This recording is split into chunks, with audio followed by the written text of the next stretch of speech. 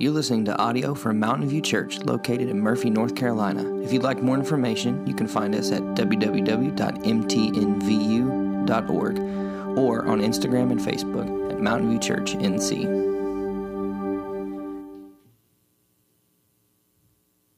Well, it's really good to see everybody this morning. I'm encouraged that you're here, and I hope the message has a profound impact on your heart today. Just a little bit of business before we dive into the scriptures. You won't find this in your bulletin, but if you would like a giving statement mailed to you for tax purposes, please fill out the little form on one of the iPads out there. We realize not a lot of people itemize anymore, but if you do and you would like for us to send you a statement, Lauren will be glad to get that in the mail to you this week. You just need to go out and click that portion on one of the iPads, fill it out, and we'll get it out to you. Well, in 1972, in November of that year, Corrie ten Boom, author of The Hiding Place, wrote about the following event that had taken place many, many years before. These are her words. It was in a church in Munich that I saw him. A balding, heavy-set man in a gray overcoat. A brown felt hat clutched between his hands. People were filing out of the basement room where I had just spoken, moving along the rows of wooden chairs to the door at the rear. It was 1947, and I had come from Holland to defeated Germany with the message that God forgives. It was the truth that they needed most to hear in that bitter, bombed-out land, and I gave them my favorite mental picture. Maybe because the sea is never far from a Hollander's mind, I like to think that that's where sins were thrown when they were forgiven. When we confess our sins, I said, God casts them into the deepest ocean, gone forever. The solemn faces stared back at me, not quite daring to believe. There were never questions at a talk in Germany in 1947. People stood up in silence. In silence, they collected their things. In silence, they left the room. And that's when I saw him, working his way forward against the others. One moment I saw the overcoat and the brown hat. The next, a blue uniform and a visored cap with its skull and crossbones. It came back with a rush. The huge room with its harsh overhead lights, the pathetic pile of dresses and shoes in the center of the floor, the shame of walking naked past this man. I could see my sister's frail form ahead of me, ribs sharp beneath the parchment skin. Betsy, oh, how thin you were. Betsy and I had been arrested for concealing Jews in our home during the Nazi occupation of Holland. This man had been a guard at Ravensbrück concentration camp where we were sent. Now he was in front of me, hand thrust out. A fine message, Fraulein. How good it is to know that, as you say, all our sins are at the bottom of the sea. And I, who had spoken so glibly of forgiveness, fumbled in my pocketbook rather than take that hand. He wouldn't remember me, of course. How could he remember one prisoner among thousands of women? But I remembered him. And the leather crop swinging from his belt. It was the first time since my release that I had been face to face with one of my captors, and my blood seemed to freeze. You mentioned Ravensbrück in your talk, he was saying. I was a guard there. Nah, he didn't remember me. But since that time, he went on, I've become a Christian.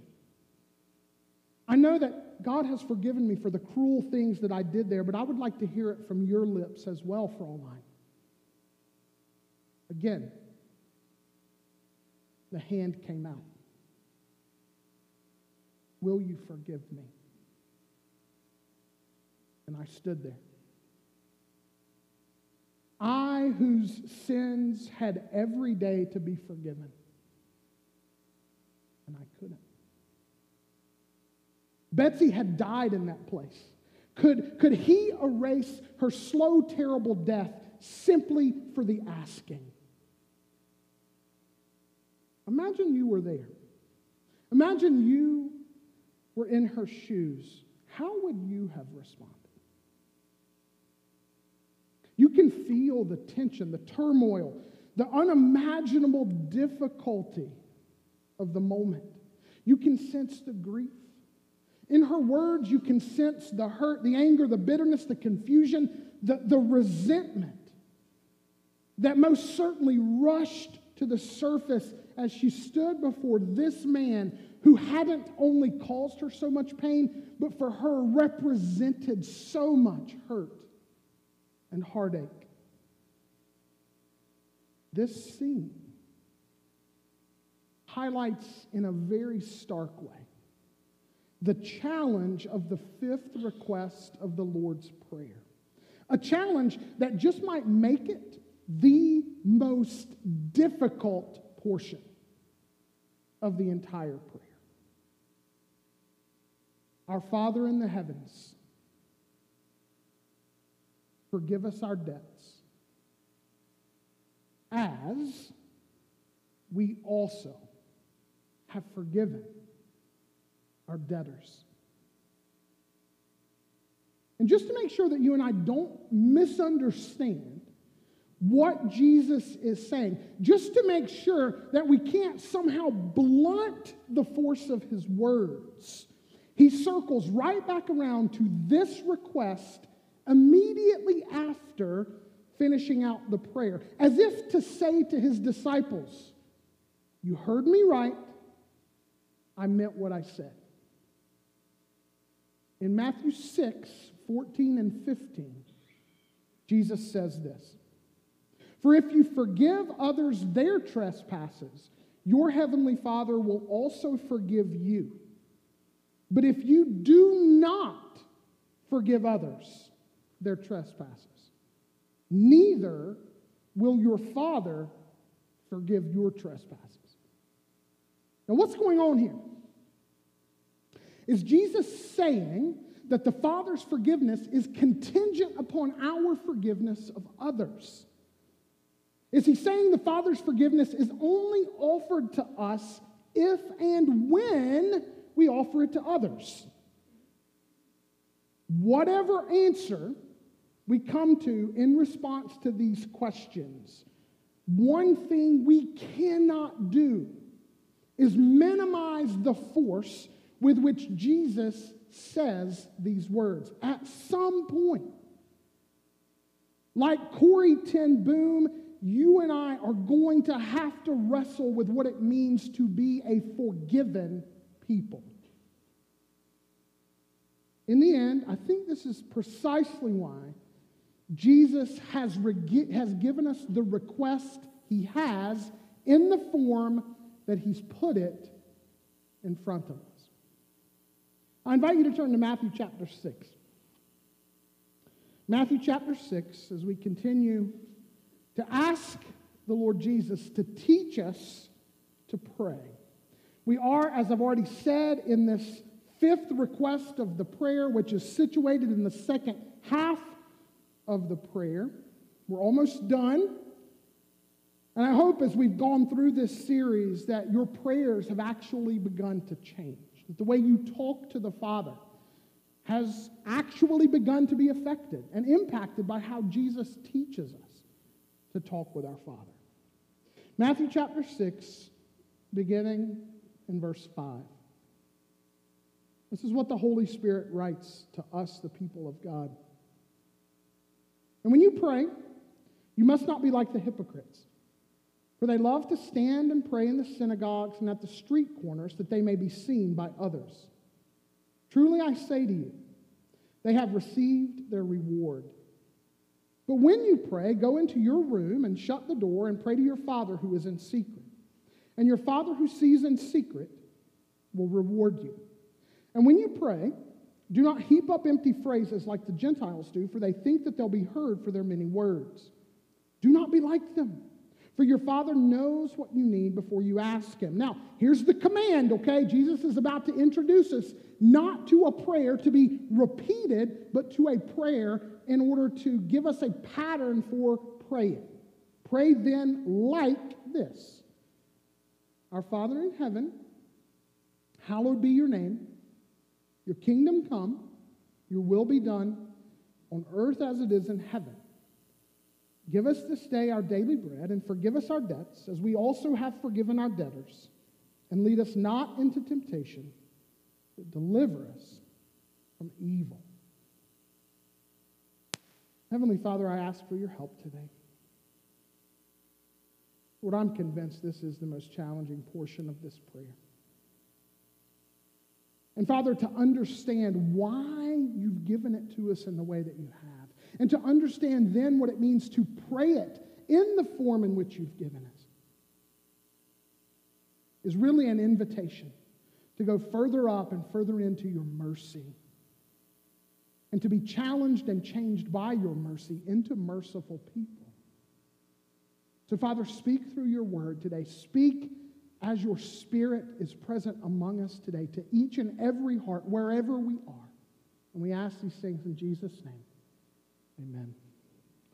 So, if we're going to grasp what Jesus is teaching us to pray in verse 12, we're going to have to slow down. We can't get ahead of ourselves. This request, like the prayer itself, has two halves. And we have to address first things first.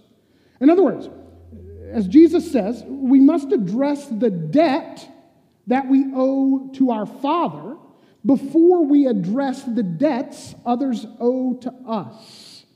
Again, like the shape of the entire prayer, we must go vertical first before we go horizontal. We must think your before we think our. Forgive us our debts.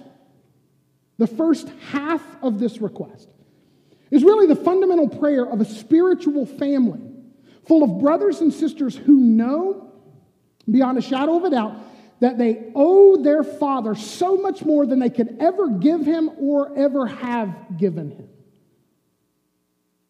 Walking back through the prior portions of the prayer that we've already studied, the children of God know this all too well. We often lack faith in our Father to provide for our daily needs. We often complain to our Father regarding the things that He does or doesn't provide. We often forget to give thanks for the things that God has provided. We often neglect or ignore or refuse to submit to God's revealed will in the Scriptures. We often forget who the King of the kingdom really is. And we resort to building and establishing our own kingdoms. And we can so easily slip into living to please self rather than living to please our Father.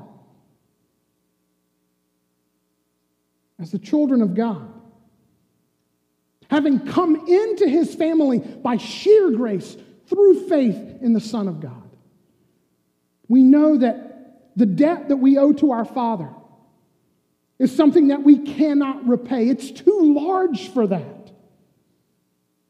Besides, and I want you to get this, when you and I step foot on the religious treadmill and we begin to try to run off that debt that's larger than we can imagine, we simply begin to incur more debt.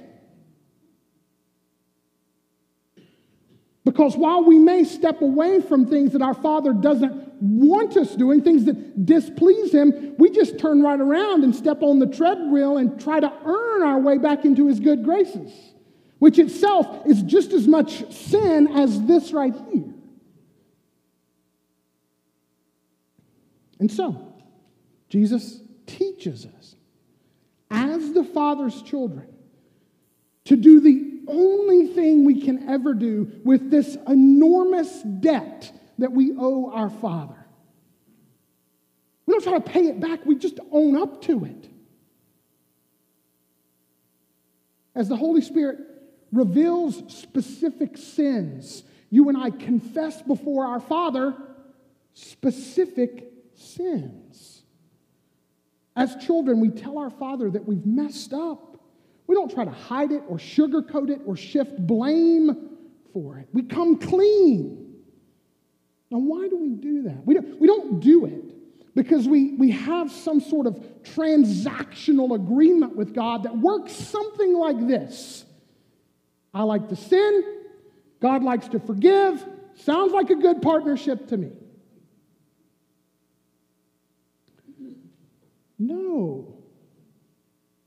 We come clean because the Father has rescued us. The Father has cleansed us. The Father has clothed us in the righteous robes of His Son, and He has poured out every spiritual blessing in the heavenly places upon us. And so now, as children, we don't want anything to come between us and our Father. We come clean because the very mercy of God has so captured our hearts. Our Father has so captured us and won our affections with His mercy, His grace, His goodness, and His holiness that we just want to be like Him. And so we come clean. We confess our sin. We ask our Father to forgive us because we don't want anything to keep us from Him. We know all too well that there are things that get in the way, things that interrupt our communion with Him. And if we are walking with Christ, these things grieve us. It grieves us when we lack faith. It grieves us when we lack gratitude. It grieves us when we lack a willingness to obey. It grieves us when we lack a hunger for the kingdom or when we desire our own glory more than we desire the glory of God. At least it should. It grieves the children of God that our lives are not more pleasing to our Father. It grieves us that our sin distances us from Him. It grieves us to know that we're living contrary to His will, contrary to the desires of the one who loved us so much that He would give His only Son His very best when we were at our very worst. It grieves us, or at least it should. This is what Jesus is teaching us via the first half of this request. As the people of God who have been shown so much kindness and so much goodness and so much mercy, our hearts should melt every time we stray from the will of our Father in such a way that we run to Him and not away from Him.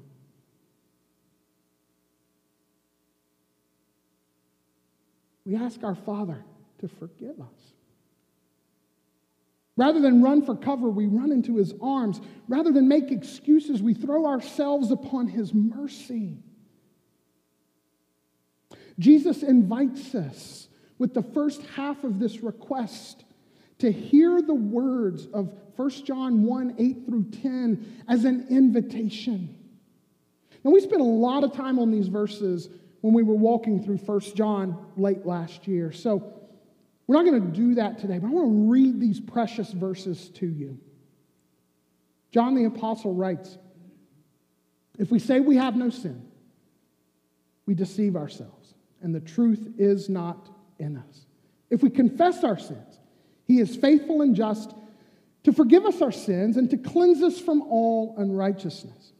If we say we have not sinned, we make Him a liar, and His word is not in us." Children of God who are walking with Christ the Son and who desire to please the Father live in the sweet spot of verse 9. Verse 8 says that you and I can deceive ourselves. We can deceive ourselves, in fact, so deeply and so fully that we say, "There's no sin in me." If we do that, John says the truth isn't in us. The truth hasn't gotten a hold of us. We don't know the truth about ourselves. We are self-deceived. And then verse 10, John goes back and says, if we say we haven't sinned, what are we actually doing? We're making God a liar, because God says, for all have what? Sinned. The sweet spot for a child of God is confession. The sweet spot for a child of God is coming into the light, trusting that the Father who has forgiven us in Christ will forgive us time and time and time and time and time again. You see, forgive us our debts is the regular request of sons and daughters who know that life is found, real life, the good life, is found in honest, humble confession, both personal and corporate. Remember, the prayer itself is plural throughout, from beginning to end. And we don't necessarily do that kind of thing enough. We don't necessarily, together as a people, own up to our sinfulness. But we should. Because being reminded of our sinfulness reminds us all the more of God's what? Mercy and kindness. Forgive us our debts is the regular request of sons and daughters who know their own hearts well enough to know that our most pressing issues aren't out there. They're right here.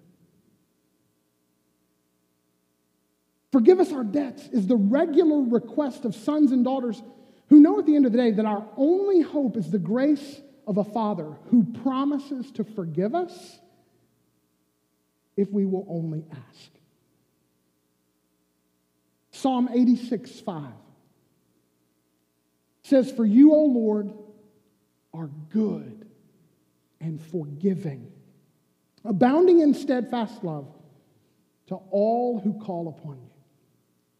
Daniel 9:9 says, "Compassion and forgiveness belong to the Lord our God, though we have rebelled against him." In order to rightly understand and place the second half of the prayer, you and I have to rightly understand and place the first half of the prayer. Because you and I, truth be told, are never going to be able to forgive unless and until you and I experience forgiveness. That's the key. That's the link. Forgiven people ultimately forgive because they've been forgiven. That's the link. Jesus says, pray like this: Our Father in the heavens, forgive us our debts as we also have forgiven our debtors. Now I want you to think for a minute about the second half of that request. If it was not bold enough to ask the creator of the universe to pardon us, when essentially every time you and I sin, we commit high treason with every act of disobedience. If that was not enough, I want you to really grab hold of what Jesus is teaching us to do. He's asking us, or inviting us, or commanding us to ask our Father to forgive us in the same way we have forgiven those who have sinned against us.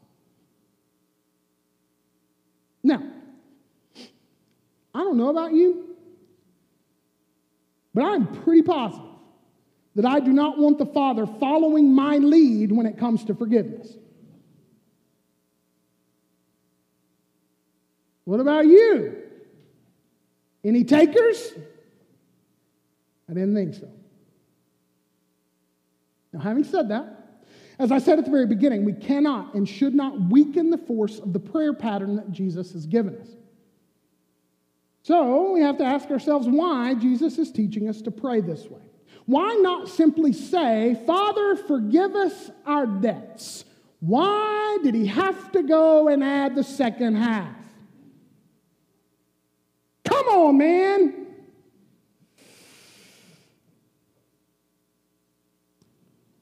Listen closely. This is what Jesus wants us to understand. He wants us to understand that our relationship with our Father is always, always, always, always reflected in our relationships with others. Time and time again, walking through the book of 1 John, we encountered this truth. If you love God, you will love the people whom God loves. And if you love the people whom God loves, then that shows forth the fact that you actually love God. What we're talking about here is really the marriage of the two commandments in this request. Love God, love neighbor.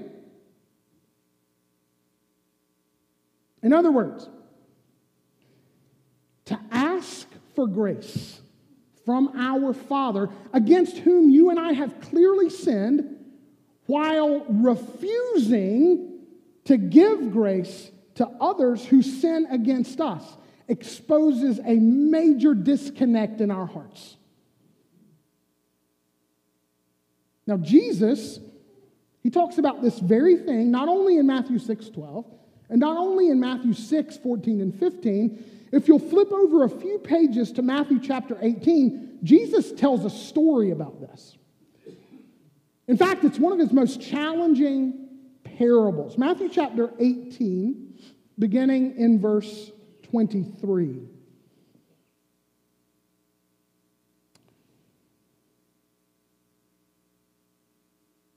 Therefore, the kingdom of heaven may be compared to a king who wished to settle accounts with his servants. Now, who's the king in the parable? God. When he began to settle, one was brought to him who owed him 10,000 talents. Who is this? Me. That's the right answer to that question. Me. And since he could not pay, his master ordered him to be sold with his wife and children and all that he had, and payment to be made. So the servant fell on his knees, imploring him, "Have patience with me, and I will pay you everything." And watch this. Out of pity for him, the master of that servant did what?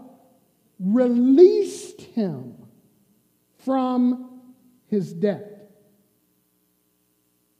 Now, the servant is me. The father is the master. Here we encounter the largeness of God's heart. Because a debt of 10,000 talents would be multiple millions of dollars in our day and time. Now, how do you think the servant is going to respond to God's generosity? Look at verse 28. But when that same servant went out, he found one of his fellow servants who owed him 100 denarii. Now, that's not a small amount. It's several days' wages. In fact, many, many days' wages, but not quite to the level of 10,000 talents.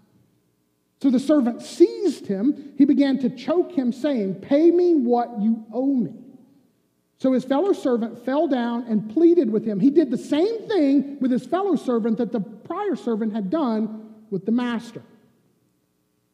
He refused. He said, "Have patience with me, and I will pay you." He refused and went and put him in prison until he should pay the debt.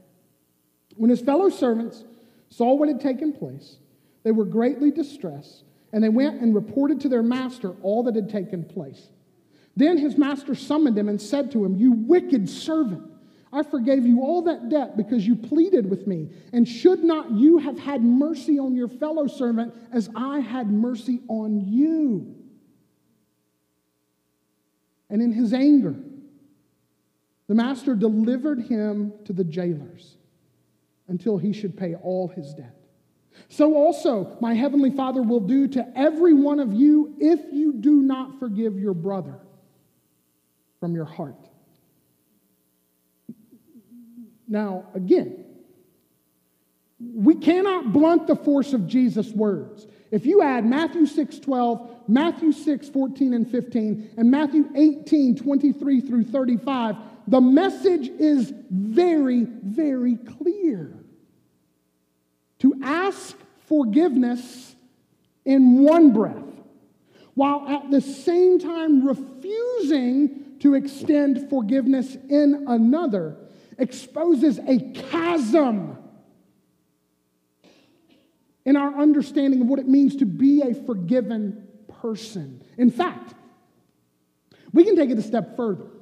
Jesus intends this request to consider us, to compel us to consider before our Father whether we have actually ever experienced the depth of God's forgiveness at all.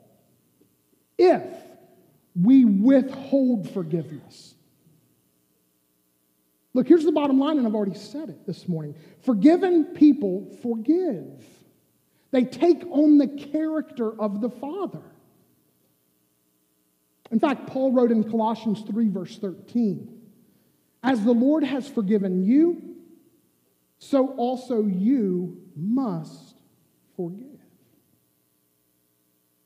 Now, what is forgiveness? I thought about that a lot this week. And look, this is really an extended conversation that at some point we need to have beyond the context of this sermon. I'll say a little bit today, but I promise you, what I want to say only scratches the surface, and what I'm going to say isn't going to get into the weeds of many of the questions that many of you probably have.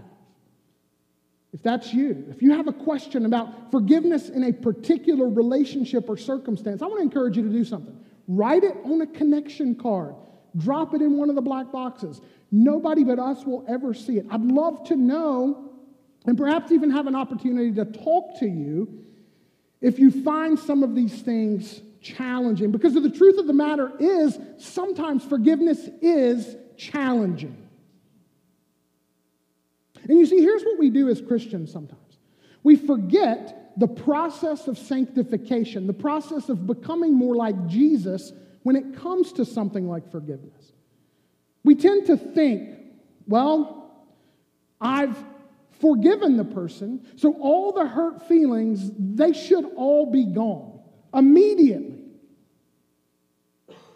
We tend to think if we've said the words that there isn't necessarily a process involved walking from hurt to healing. We tend to think misconceived things like forgiving means forgetting. There are some things you will endure in your life that mentally you will never be able to scrub from your mind. So what does it mean to forgive? Well, at its most basic level, and that's where we're going to stay. We're going to stay at ground level today. At its most basic level, forgiveness means releasing someone who's guilty of sin against you from the debt they owe you. Jesus uses the word debt in the first half of the prayer and the word debt in the second half of the prayer. And the picture is simply this. When someone sins against you, they owe you a debt. And when you forgive them, it's not as if the debt goes unpaid. In fact, when the Father forgives us, He doesn't just overlook our sin as if it wasn't a serious matter. His Son died so that you and I could be forgiven. So with forgiveness, there always comes a price. Here's the difference. When you don't forgive, when you withhold forgiveness, you're hanging that price over that person's head. When you forgive, you choose to write the check. Make sense? When you and I write that check, it may begin with a decision, but it'll probably feel a lot like a process. And it means ultimately that you and I commit to a threefold promise. Number one, when you and I forgive, we are committing not to leverage the offense against that person in our own mind. Let me use an illustration. Let's say springtime comes and you know that Pastor Mike has a lawnmower and you don't have one, but Pastor Mike will lend it to you because Pastor Mike's lent it to other people. So you just call me up and you say, "Hey, Mike, can I borrow your lawnmower?" And I say, great, here's a can of gas to go with it. Well, you go and you cut your grass and you bring it back to my house and it has no wheels on it, the motor doesn't work, and you didn't even bring me the gas can. It's busted. Now, if I want to cut my grass, I have a couple of choices. I can buy a goat, or I can go get one from Doria. Or I'm going to have to fix the lawnmower. Now, I can make you pay for it, or I can pay for it. If I choose to forgive what you did, what do? I eat the cost. Now, what happens in our own minds when we hold on to unforgiveness is simply this. We tend to reduce the individual who hurt us to their offense. And we basically tell that story about them to ourselves and see them and the whole rest of their life through that thing they did wrong to us. Huh. There goes that person that busted my lawnmower. I'm never going to let them borrow anything of mine again. I bet they do that to other people. Wonder if they do that to other people. Now that's one level of where forgiveness has to take hold. The second is the level of that relationship itself. So I've got to make that promise in my own mind not to leverage that offense over that person. But I've also got to make the promise not to leverage the offense against that person between the two of us. When do we do this? We do it when we place certain expectations on a person, or we set special rules in place to govern a relationship based on past wrongdoing. So forgiving means not using past wrongs as an overruling thing by which current decisions are made in a relationship. Let's take the lawnmower illustration again. You bring my lawnmower back to me. It doesn't even look like a lawnmower anymore. You don't bring the gas tank. You don't even offer to fix the damage or buy me a new one.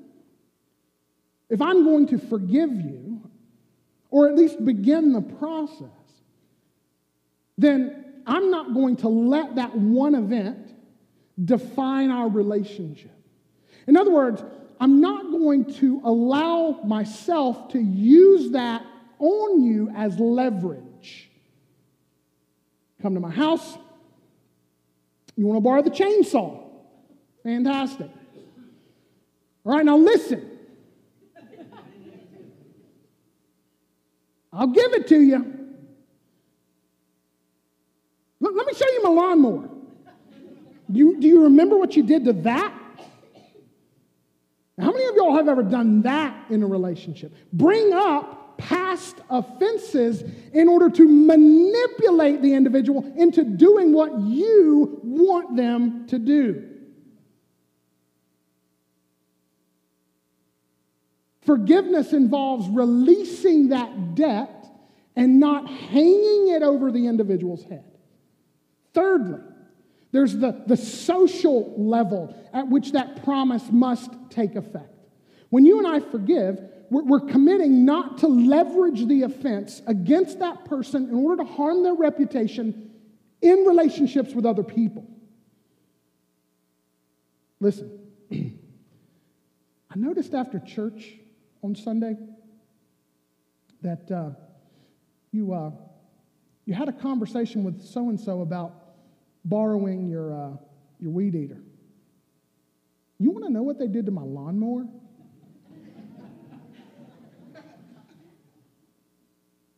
You see where I'm coming from? Forgiveness begins here, it moves here, and it also must take effect here. At the end of the day, again, without getting into all of the weeds, and there are a lot of them, and I want you to hear me say that. The act of forgiveness brings glory to our Father. It ultimately highlights His gracious character. It ultimately showcases His mercy in a world where there is not a lot of it. When we forgive, we point to the Father who forgives us. It also brings glory to the Son. When you and I forgive, we follow our King who paved the path before us. Like all of the other requests, He embodies this one. He paid for our sins on the cross, and while He was paying for our sins, what did He say when He looked upon all of the soldiers who were taking His life? Father, what?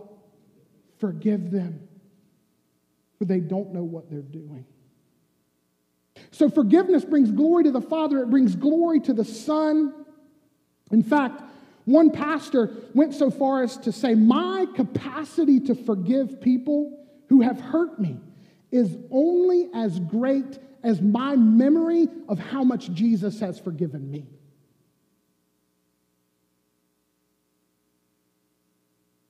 Forgiveness also brings glory to the Holy Spirit.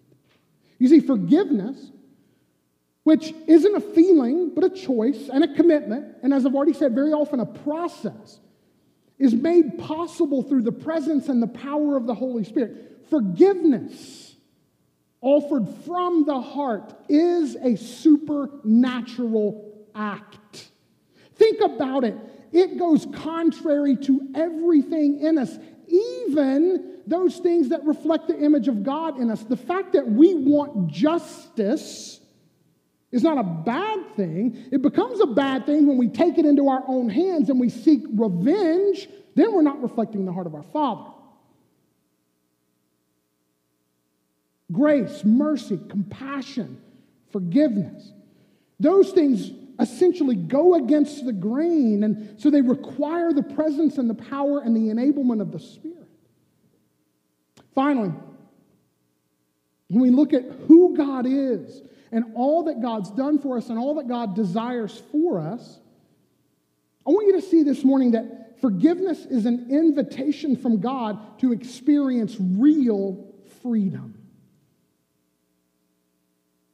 Did you know that living with unforgiveness takes not only a spiritual toll, but a physical toll?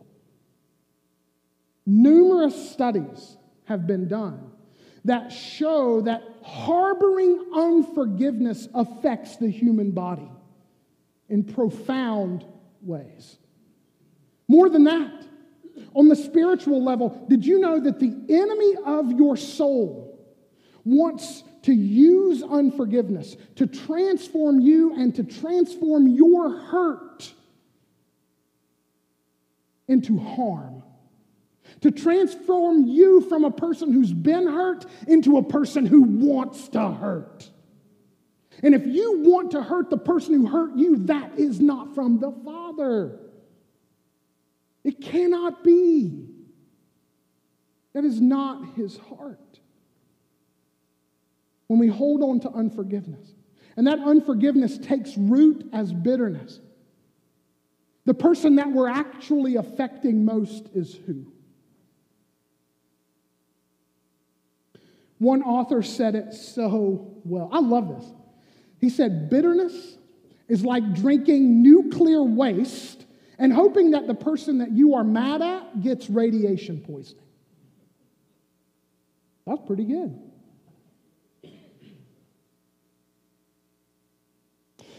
The one who nurses unforgiveness poisons himself.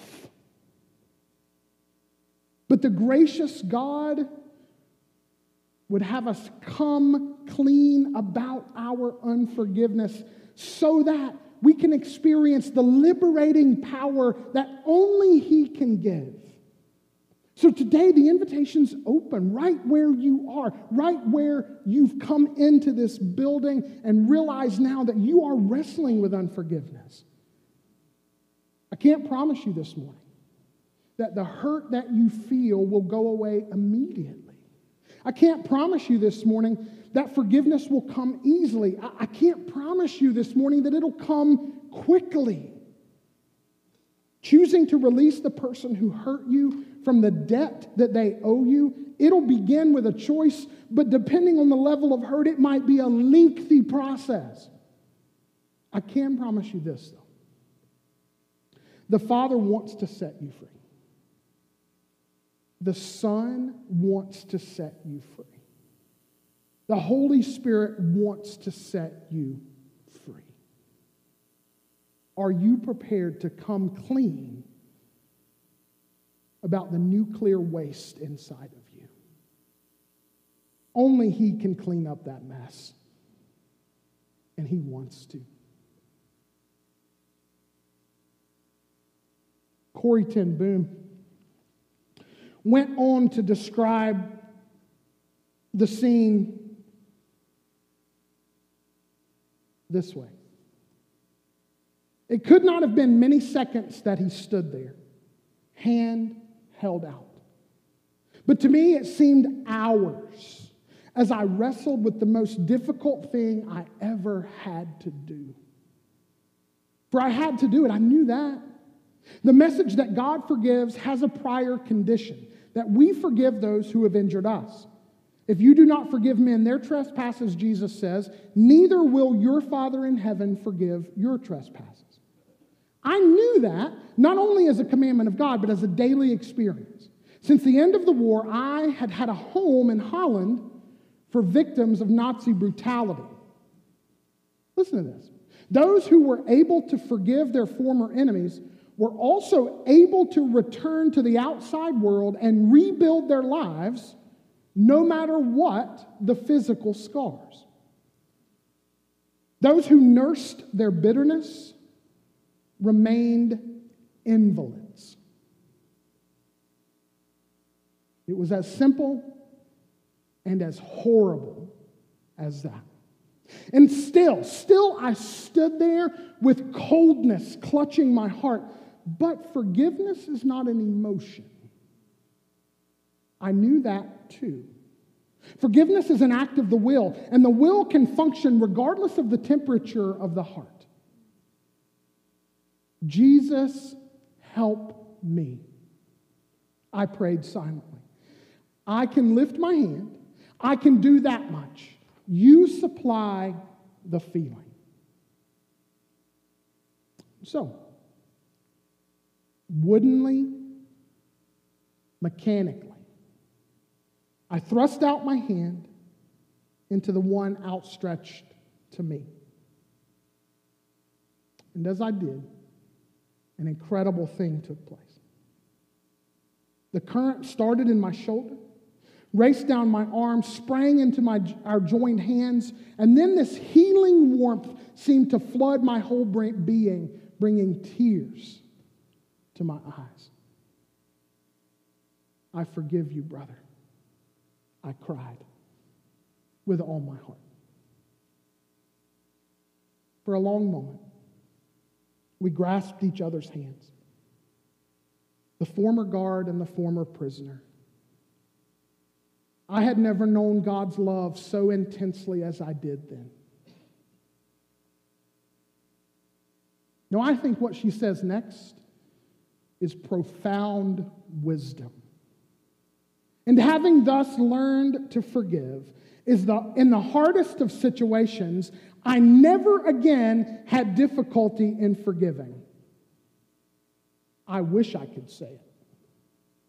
I wish I could say that merciful and charitable thoughts just naturally flowed from me from then on, but they didn't.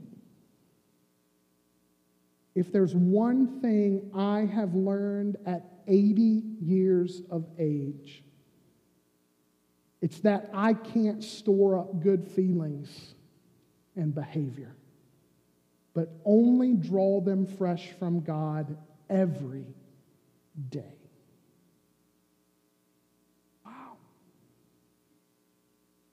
The two halves of this request, forgive us our debts as we forgive our debtors, are inseparable.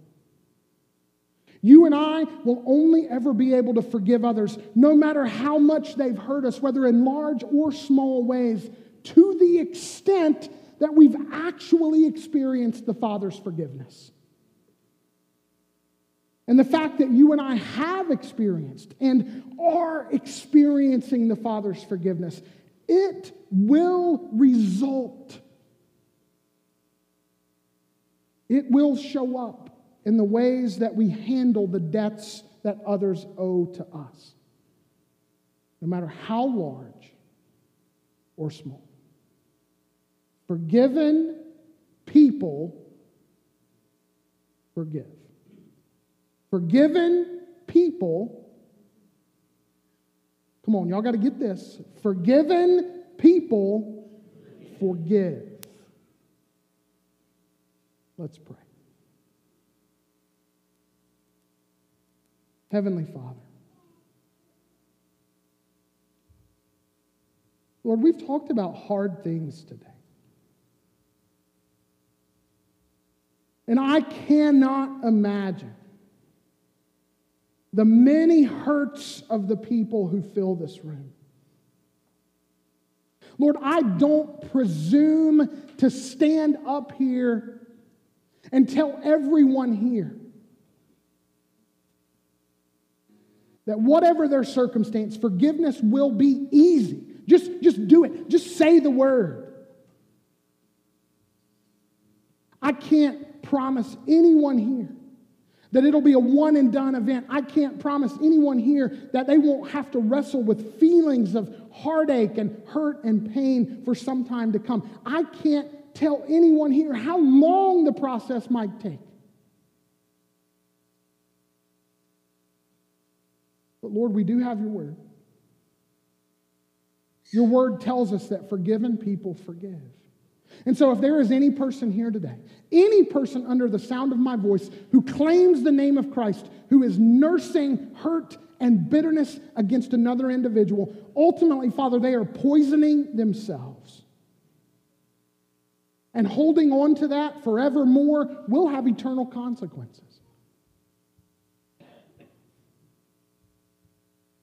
So, Father, I pray, as some of our prayer members are going to be right down front this morning, that you would give anyone here who knows they need to come into the light about an issue of unforgiveness, Father, the humility and the honesty to come before you and simply say, I need help. I don't want to be burdened by this. I don't want to carry this. I don't want to be shackled by this any longer. God, meet that person right where they are. And today, God, begin the process of setting them free. And then for that person today who's here, who doesn't know Jesus, who's never known the grace and mercy, the kindness, the goodness, the gentleness, and the forgiving power of God's grace. They can today. They can. All they have to do is turn from living for self, building the kingdom of self, and doing the will of self, and say, Jesus, forgive me. I want to live my life for you.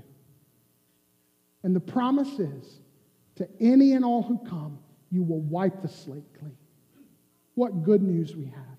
As we sing about his mercy today, may our voices lift high and may our hearts be uplifted. In Jesus' name, amen.